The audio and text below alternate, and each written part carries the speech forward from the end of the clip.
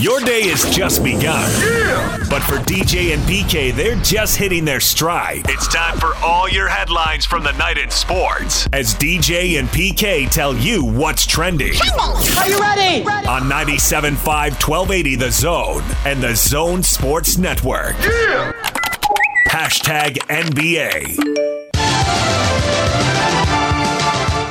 Right driving. Floater. No good. Giannis has the triple-double. There it is. The 20th of his career.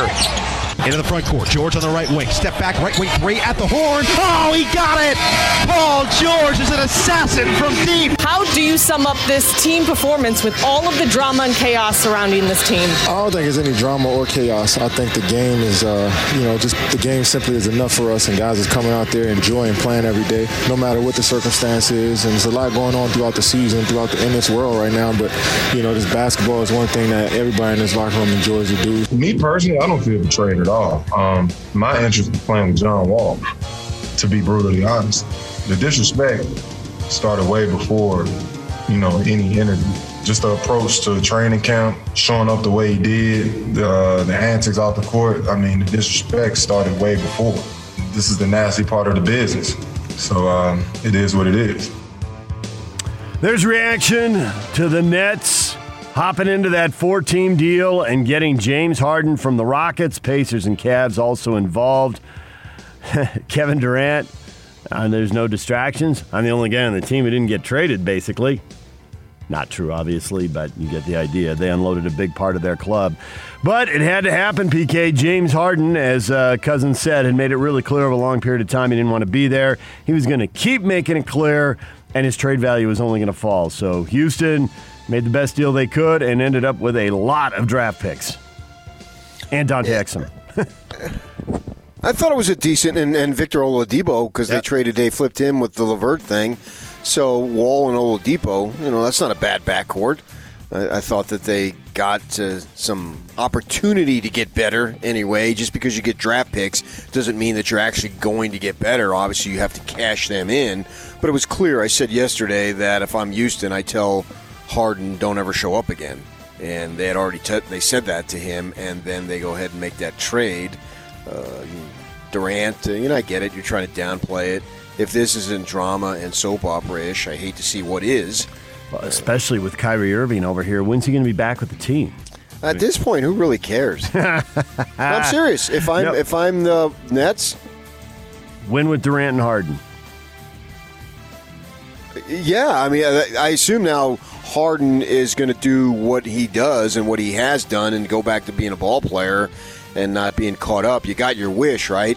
And this is really the first time in his NBA career that he's done this. Well, I'll allow it to a degree once because it already happened, but now you can't go in and be a diva again because then you're a diva. It's not the situation, it's you. So Harden, I think, is going to come in ready to play ball. Has got to get in better shape and all that stuff. But Irving, he has a long-standing history of drama. So do I really need him? If I'm the Nets, how many guys of that caliber can you get and have them still be at that caliber? The big thing yesterday I saw out there was who's going to be the Chris Bosh, because we know that that's what Miami did. Well, I can get a Chris Bosh. So if it's Irving, different player, different position, but the same type of idea, it's easier to get a third fiddle than it is to get a first or a second. And, maybe they already have that. So do they really want him back? Which would be interesting because he's used to being wanted, and we'll see what his tune is all of a sudden if he's not wanted. Like, stay away. Fine. Who cares? Can they find a taker? Because they're getting hit with the luxury tax here. How are they going to add a third guy? Well, the best way to add a third guy would be to move Kyrie Irving. But can they find a taker? Because he's got a long history in drama, and who in the league is going to want to take a chance with that? I don't know. That will be the next chapter. And then the other teams, Cleveland gets Jared Allen. He's 22 years old. See how good he is. And you got a young core maybe, like the guards, and they're young too. And Karis LeVert goes to Indiana, and he's under contract. So Oladipo is coming up on free agency. LeVert signed for 2 more years, so they don't have to worry about that. So I actually like that deal for Indiana. Yeah, you're not alone. There's a lot of people who do. I thought the reaction across the board reading up on that was the Pacers. Pacers did well for themselves. I mean, they're already a decent team. Mm-hmm. As far as the scores yesterday, Durant had 26 points as the Nets beat the Knicks, and then you heard that interview there after that 116-109 win. The Lakers win again, 7-0 in road games this year. They beat the Thunder 128-99. If there was ever a year to have your best season ever on the road, you would think this would be it. And they are crushing people. Still only have 3 losses, first place in the West. I bet you they go 41-0 on the road. Yeah, they're not going to play 41 road games. So yes, they are. They're going to redo the schedule in the second half. You don't know that.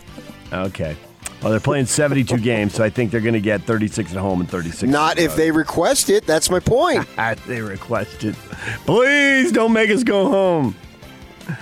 Clippers won 111-106. Kawhi Leonard had 28 points, 9 assists in the win over the Pelicans as the Clippers try to hold on to second in the West, hold off the Jazz, hold off the Suns. A couple other teams right behind him, but yeah, I was disappointed about that last night. I wanted to see my man Zion, and then he had to be out for the protocol because I was in the ESPN game. I still watched it, but I wanted to see Zion play, and he wasn't available. Clippers are 8-4. They're a half game up on the Jazz, the Suns, and the Blazers. The Blazers beat the Kings 132-126. Damian Lillard went for 40, and he had 13 assists. So the Blazers, Suns, and Jazz all 7-4, tied for third in the West. Mavericks beat the Hornets. Luka Doncic missed a triple-double by 1 assist. I'm going to say that a lot over the course of his career, aren't I? He's just always going to have these kind of numbers. 34 points, 13 rebounds, 9 assists. Nobody's surprised. I think the story there is Porzingis returned. Yep. Get him back, get him up to speed, and then see what Dallas can do. They are 6-4 right now, just a half game behind the Jazz, Blazers, and Suns. So not a bad start for them. And now if they get Porzingis, can they really turn it on and do even better? DJ and PK. Hashtag college basketball. Of course, my guys are fully aware of how physical, how fundamentally sound these St. Mary's teams are, and they'll know more once they've been through it once. But these games always turn into just a physical slugfest. Like so I think St. Mary's is clearly the most physical team in our league, or at least they have been traditionally, and I expect them to be this season also. And it just turns into a grinded out game. That is Mark Pope talking about St. Mary's. Big night of college basketball. A lot of games on the schedule. BYU and St. Mary's will be the last one. They play at 9 o'clock tonight on ESPN2. Both teams are 9-3 on the season. Both teams are 0-1 in the West Coast Conference. BYU obviously losing to Gonzaga, so that was pretty predictable. But St. Mary's fell to Santa Clara. Did that raise an eyebrow, PK, when they lost that game 66-64? I don't know enough about St. Mary's yet because they normally don't play a tough non-conference. And this year, the non-conference, who knows what games were canceled and had to be put together. I'm not following every team's schedule. So I know they lost a fair amount off of last year's team. Ford was their go-to guy, hit the big shot to beat BYU. I was down there in Vegas to see that. So I haven't been able to gauge St. Mary's just yet to be able to say, well, man, they really suck. I mean, I'm not sure is what I'm saying. So we'll know a lot more tonight because BYU should provide them with a very good test. St. Mary's 3 losses. They lost the Santa Clara game. They lost to San Diego State 74-49, and they lost their opener to Memphis 73-56. So they don't have any hideous-looking losses in there. But They've as far beaten the juggernauts of Texas Southern and UTEP. Yeah, I mean, they normally play a soft schedule. I mean, and I don't. You say they don't have any hideous losses. I have no idea on Santa Clara might be a hideous loss. How do you know it isn't? San Diego State got them, and San Jose State, they blew out by 35. Well, that's basically what Utah State did to them. So whatever you can read into that, San Jose's no good. But a game they play because those schools are only a few miles apart, I guess. Also today, the Utes are taking on Stanford. That is the first game on the schedule. 3 o'clock, ESPN2. Stanford's 8-3. They're 4-1 in the conference. The Utes are 4-5. They're 1-4 in the conference and have lost back-to-back home games and 4 in a row. So Can they snap it this afternoon? Snap that streak. I like the matinees.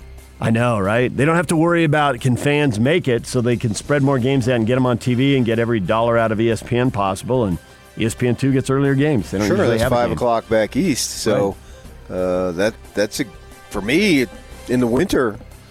Not like I'm coming off 18 on on January 14th along the Wasatch Front. So I'm looking forward with the Jazz not playing. I'm looking forward to some good college basketball. Utah State with showdown San Diego State. You can tell us about that. 7 o'clock, CBS Sports Network.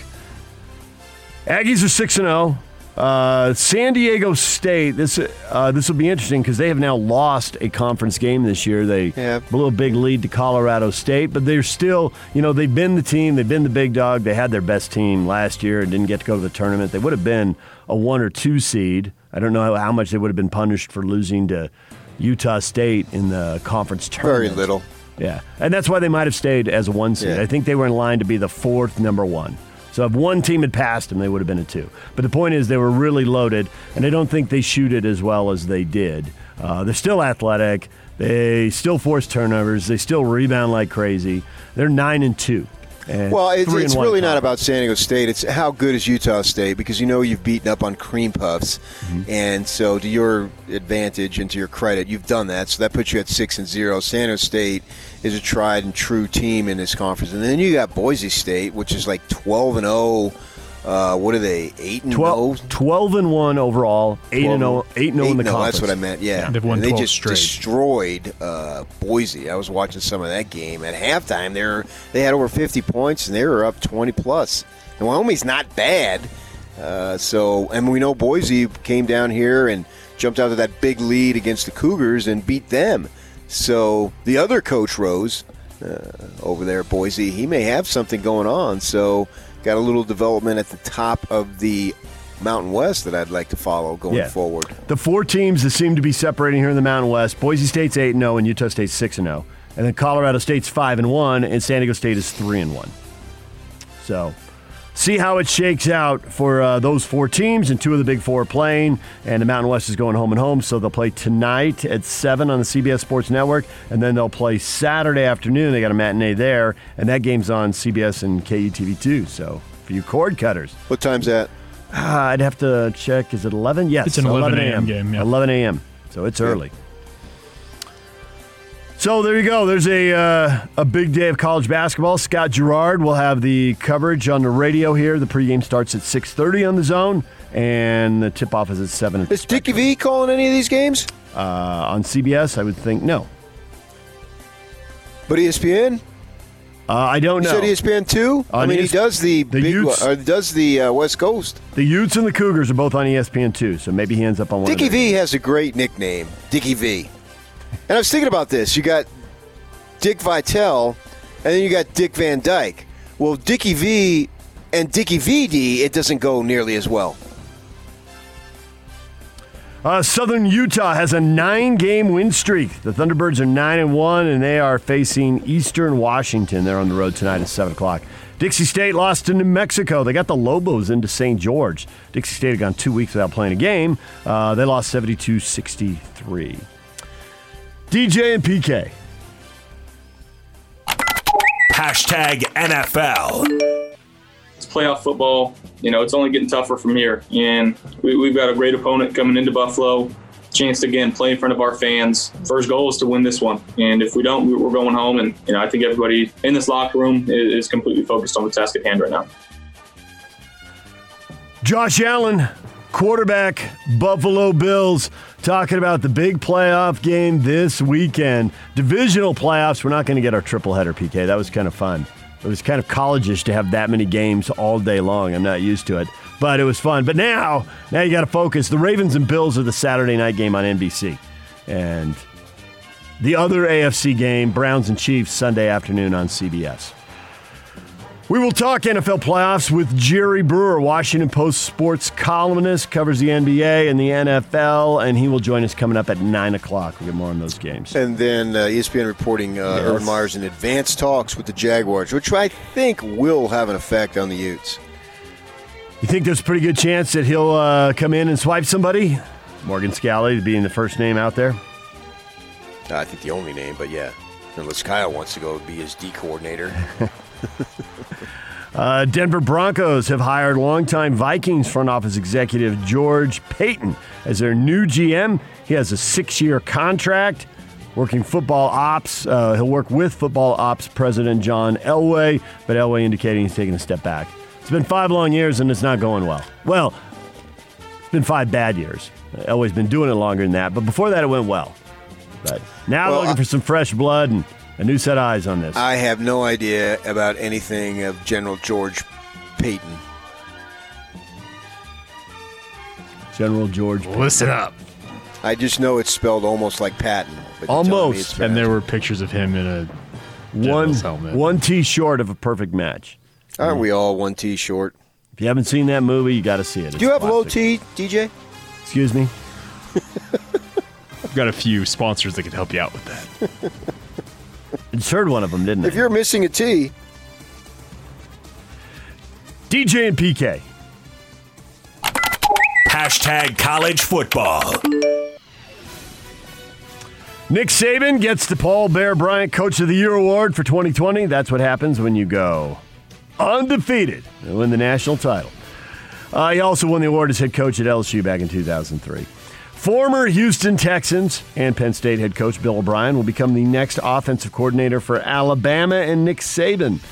O'Brien will be the 7th offensive coordinator that Saban has had in 11 years. You go in there, you shine, you get a big-time job, and Saban goes and gets a new offensive coordinator. It's funny how when we talk about how turnover can really hurt other programs, it doesn't seem to hurt this program. No, it really doesn't, does it? I think it goes to a lot of what Kyle has said. It's not about the plays, it's the players. Texas will hire Alabama assistant and former Rutgers head coach Kyle Flood to become offensive coordinator and O-line coach under Steve Sarkisian. Flood has worked with Sark with the Atlanta Falcons and at Alabama as his O-line coach. Sark says he'll be calling the plays for the Longhorns as well. Well, in his opening press conference, he made that abundantly clear. And he said that he made a mistake when he was at SC, that 1 year when he got there, he let somebody else call the plays, and he said he regretted it. And he had other issues that led to his dismissal, obviously, that were very much serious off-the-field stuff. We know all about that. And good on him getting that stuff taken care of. But he learned from that, and he said that I'm definitely calling the plays here. They hired me because of my success calling the plays with Alabama, so certainly I should come here. This is one of my, speaking what he was saying, it's literally a quote, this is one of my best traits. I'm not giving it up. So that offensive coordinator job is just, the Flood will have some input, and probably significant input, obviously, but I think it's going to be Sarkisian because he's saying himself, he learned from that when he was at SC. So he's going to continue doing that, and it's probably the right thing. They play 9 conference games there. They got 3 non-conference games. So his big non-conference game next year, early in the year, kind of get a measure on how he's doing, will be Arkansas. After that, they got a home and home with Bama, and they follow that up with Michigan and Ohio State the next 4 years. So interesting to see how Sark does, taking over Texas. Big-time program, big-time schedule, highest level, all that stuff. We'll see how that shakes out. All right, DJ and PK, that is what is trending with the Urban Meyer Jacksonville final negotiations being the freshest of all that news, right on the cutting edge. It's brought to you by Shamrock Plumbing. Receive a free reverse osmosis system with the purchase of any water softener at Shamrock Plumbing. 801-295-1690. That's Shamrock Plumbing. Coming up, Craig Bolerjack, TV voice of the Jazz, will join us at 8:30. Jerry Brewer, Washington Post sports columnist, at 9 o'clock, right here on 97.5 and 1280 The Zone.